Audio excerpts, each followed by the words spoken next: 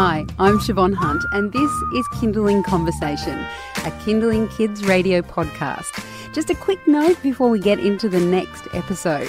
If you haven't already, I'd love you to rate and review Kindling Conversation wherever you get your podcasts, or if you enjoy the episode, share it with your friends. All right, thank you, and on with the show.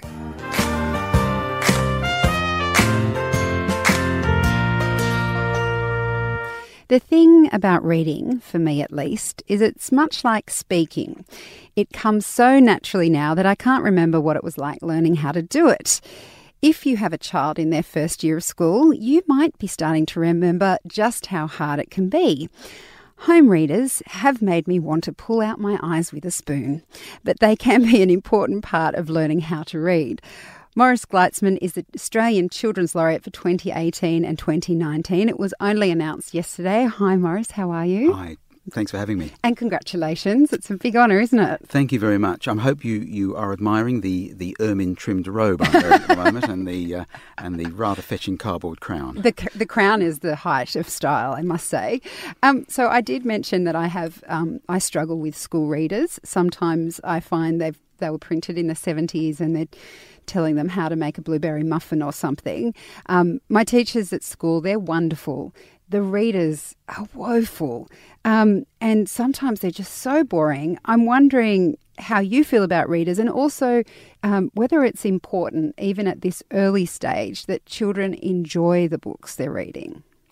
I think that's the most desirable outcome possible. Absolutely at the centre of what I'm going to be travelling around the country talking non-stop about for the next couple of years is the incredible value of stories in the lives of young people, starting at as early as you like to go. In fact, read to that tummy, I say to expectant mothers. Obviously, it's important that kids are functionally able to read, that they are confident and enthusiastic, and through their lives, reading is going to deliver them all sorts of opportunities. And it goes without saying that life is a real struggle for those very unfortunate and hopefully receiving help adults who can't read. But despite all those day-to-day practical needs for reading, for me there is something that reading brings us all, and that is it brings stories into our lives. And I think in a busy, information-driven, fragmented often world, one can overlook just how important stories are.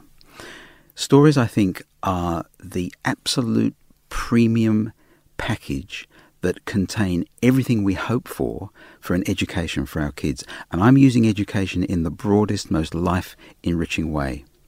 A story does not have to be complicated. It doesn't have to be full of literary sophistication. Stories have been at the absolute heart of our human existence for as many tens of millennia as we've been able to communicate with each other as a species. And there's a good reason for that, because there's no important developmental stage for us as young human beings, and there's no important aspect of life at any stage that can't be understood better and approached in a more creative and functional and productive way. Reading stories delivers us all these things. And at a really simple level, the point at which, and I've been through this myself as a parent, I know what an exhilarating but sometimes anxious time it can be as we watch our precious youngsters taking those first steps towards independent reading. And if they've been lucky, they've had countless hours on our knee, sitting next to us, sharing books from the earliest age. And I'll come back and talk a bit about this perhaps a bit later. But what I know from talking with the thousands of young people, young readers that I get to share time with each year as part of my job, and they tend to be from 7 to about 12, because that's the age that I most write for.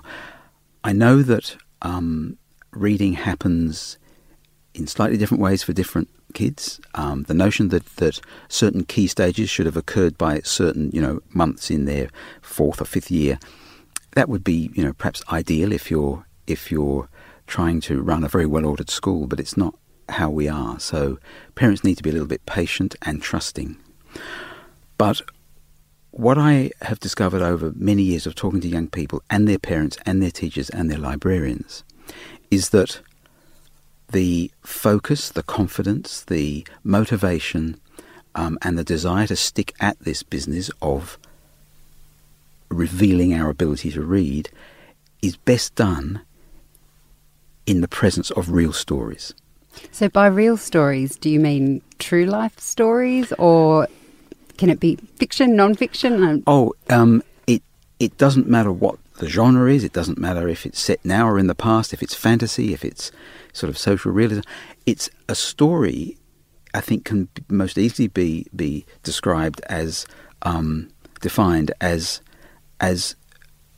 having a character, at least one, sometimes more, but at least one character who is facing a problem that is very important to them. It might seem trivial to other people, but very important to them.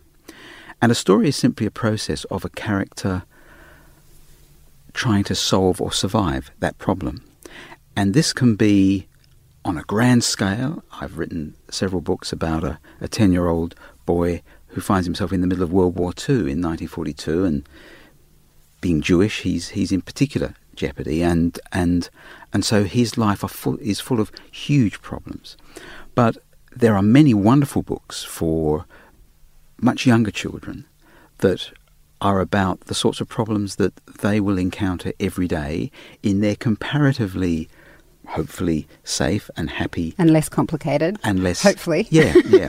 But I think we do kids an injustice if we forget that when you're 3, something that an adult might think, this problem will pass in the next 10 minutes. But for that young person, for those few minutes, there's nothing bigger in the universe than that problem. And you mentioned, speaking of the younger children, that part of what you will be doing this year as the Australian Children's Laureate is encouraging parents to get involved with reading with their kids. You mentioned that you tell mums to read while they're pregnant. In this process of parents reading with children, is it important that parents enjoy the books as well? Because sometimes you can be reading the same book many times. And I'm thinking of the Lorax here. I'm thinking that the Dr. Seuss books, for me, I could read them 1,000 times and never get sick of it. But how important is it that we as parents also enjoy what we're reading to our kids? Well, I think it's very important. And I've discovered that, fortunately, all parents were once kids. And so even if you're writing about a problem in the life of a young character that's very particular to being 3 or 7 or 11, the parents have been there before. And so that can actually have a lot of meaning for them. There is repetition. I cannot pretend that there won't be times when you are asked to read a story that you virtually know by heart, even if it is a 30,000-word novel. And yes. and I'm afraid that's where love, has to temporarily replace literary stimulation. I used to get into terrible trouble when my kids were at the age where they needed to be read to, and I'd also in a moment like to talk about how wonderful it is to continue to read to your sons and daughters even when they are capable of reading to themselves. That's a very special family time. But when my son and daughter needed to be read to, Thomas the Tank was big in our household, and there were also some recordings. Back then they were cassette tapes. Ringo Starr, a name you may know, had read them, and I thought that was very generous of him. But the problem for us parents in Australia was that Ringo is from Liverpool. Oh, yes. And I remember the first time I sat down to read a Thomas the Tank story to my daughter in my Australian accent, and she stopped me after a couple of sentences sternly and said, "Dad, you're reading it wrong." And anyway, I quickly realised that it had to be read in a Liverpudlian accent. Oh my gosh, I'd love to hear what that sounds like. It's not good, because a couple of sentences later, I'm sort of doing my Liverpudlian accent, which I'm not going to do now. I'm way out of practice. She's 36 now. Although I do have a 5-month-old grandson, and I just hope he never hears of Ringo Starr. Yeah, when she heard my Liverpool accent, she said, "Dad, you're still reading it wrong." So we negotiated, and I said, "Look, here's something that you're now discovering about stories. Every time they are read, whether it's out loud or by us individually, that story becomes slightly different because we're all individual readers. We all have our own imaginations and our own life experience, which is true if you watch a bunch of 3-year-olds being read a book." I have a question. This is a bit controversial, a bit left of field, but I'd love to know your thoughts on this because most parents now, I remember saying to my husband, the kids are not to watch one single Narnian movie before I have read them the books or they've read them themselves. And of course, he laughed at me, and they did watch the movie before the book. Same goes with the BFG. It was like book, movie, they saw the movie, but I still read them the book. Did you ever have that problem? Because these successful books are made into films because they're such great books. But for me, there was nothing like the magic of reading it as a child with a child's imagination.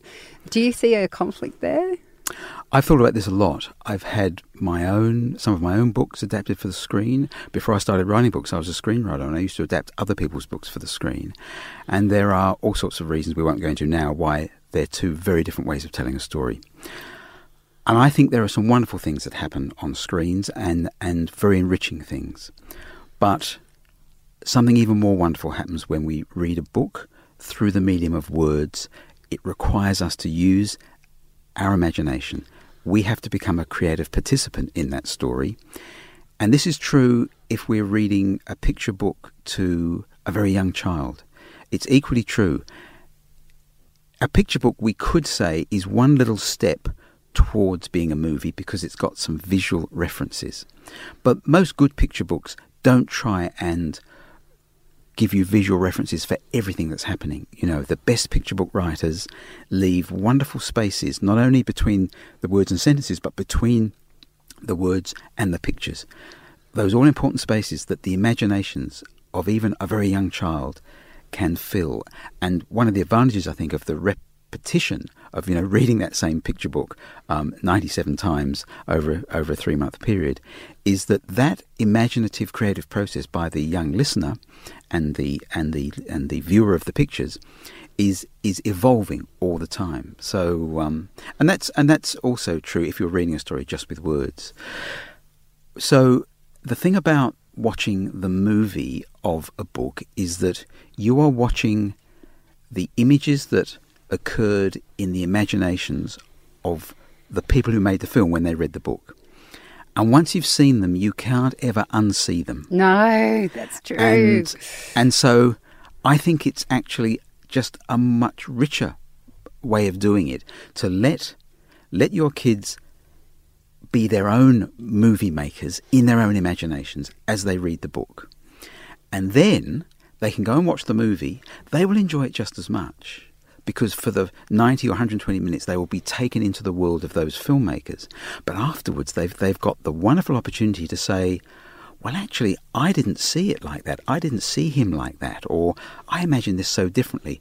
And that is a learning experience about how our imaginations work, how the creative process works, and how nobody, not even the author in his ermine robes, totally owns a story. Because a story, I believe, only exists, whether it's for 3-year-olds or 93-year-olds, a story only really exists as it's being read, as it is coming to life in the imagination of each individual reader, and it comes to life in a slightly different way in the imagination of each different. This is why talking about the stories we read is so rewarding, and particularly for young people who are often having incredible experiences through stories. Stories are helping them develop empathy and resilience. They're noticing that the characters in stories don't solve their problems first time out, because authors need a few more pages than that. So they have to try several times, and they learn to pick themselves up and learn from their mistakes.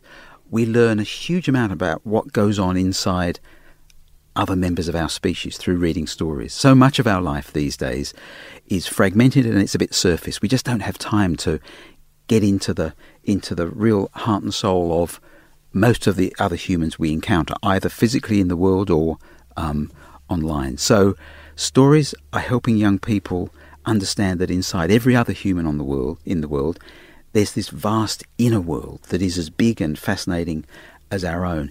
And these sorts of insights, when young people go out into the world, become adults and take their place in the world, these are absolutely invaluable. They will achieve so much through these sort of insights. And every time you share a story with them, and it can be a simple story about a rabbit who's having, a bad half hour because of some carrot crisis, or it can be something much more sophisticated and complicated as young readers get older and are looking for those sorts of stories. But they will feed into the key development stages of young people in the most wonderful way.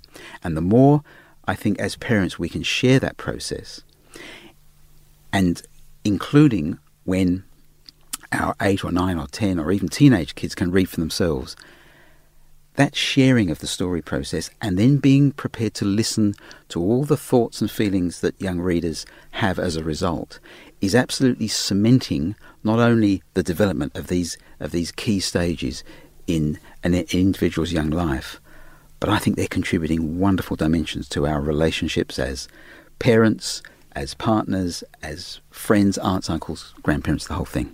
What a beautiful place to end. I don't ever want to stop reading to my kids. It's my favourite part of the day. Maurice, thank you so much for coming in. Thanks for having me. That's Maurice Gleitzman. He is the Australian Children's Laureate for 2018 and 2019.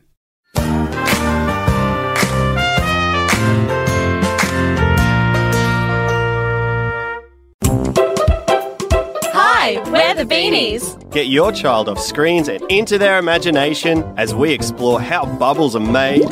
What's in a sneeze? Achoo! And what's with the weather today? Professor Know-It-All knows. Hello, Beanies. Hello! The Beanies, a podcast just for kids. Subscribe now on iTunes or listen anytime on the Kindling app.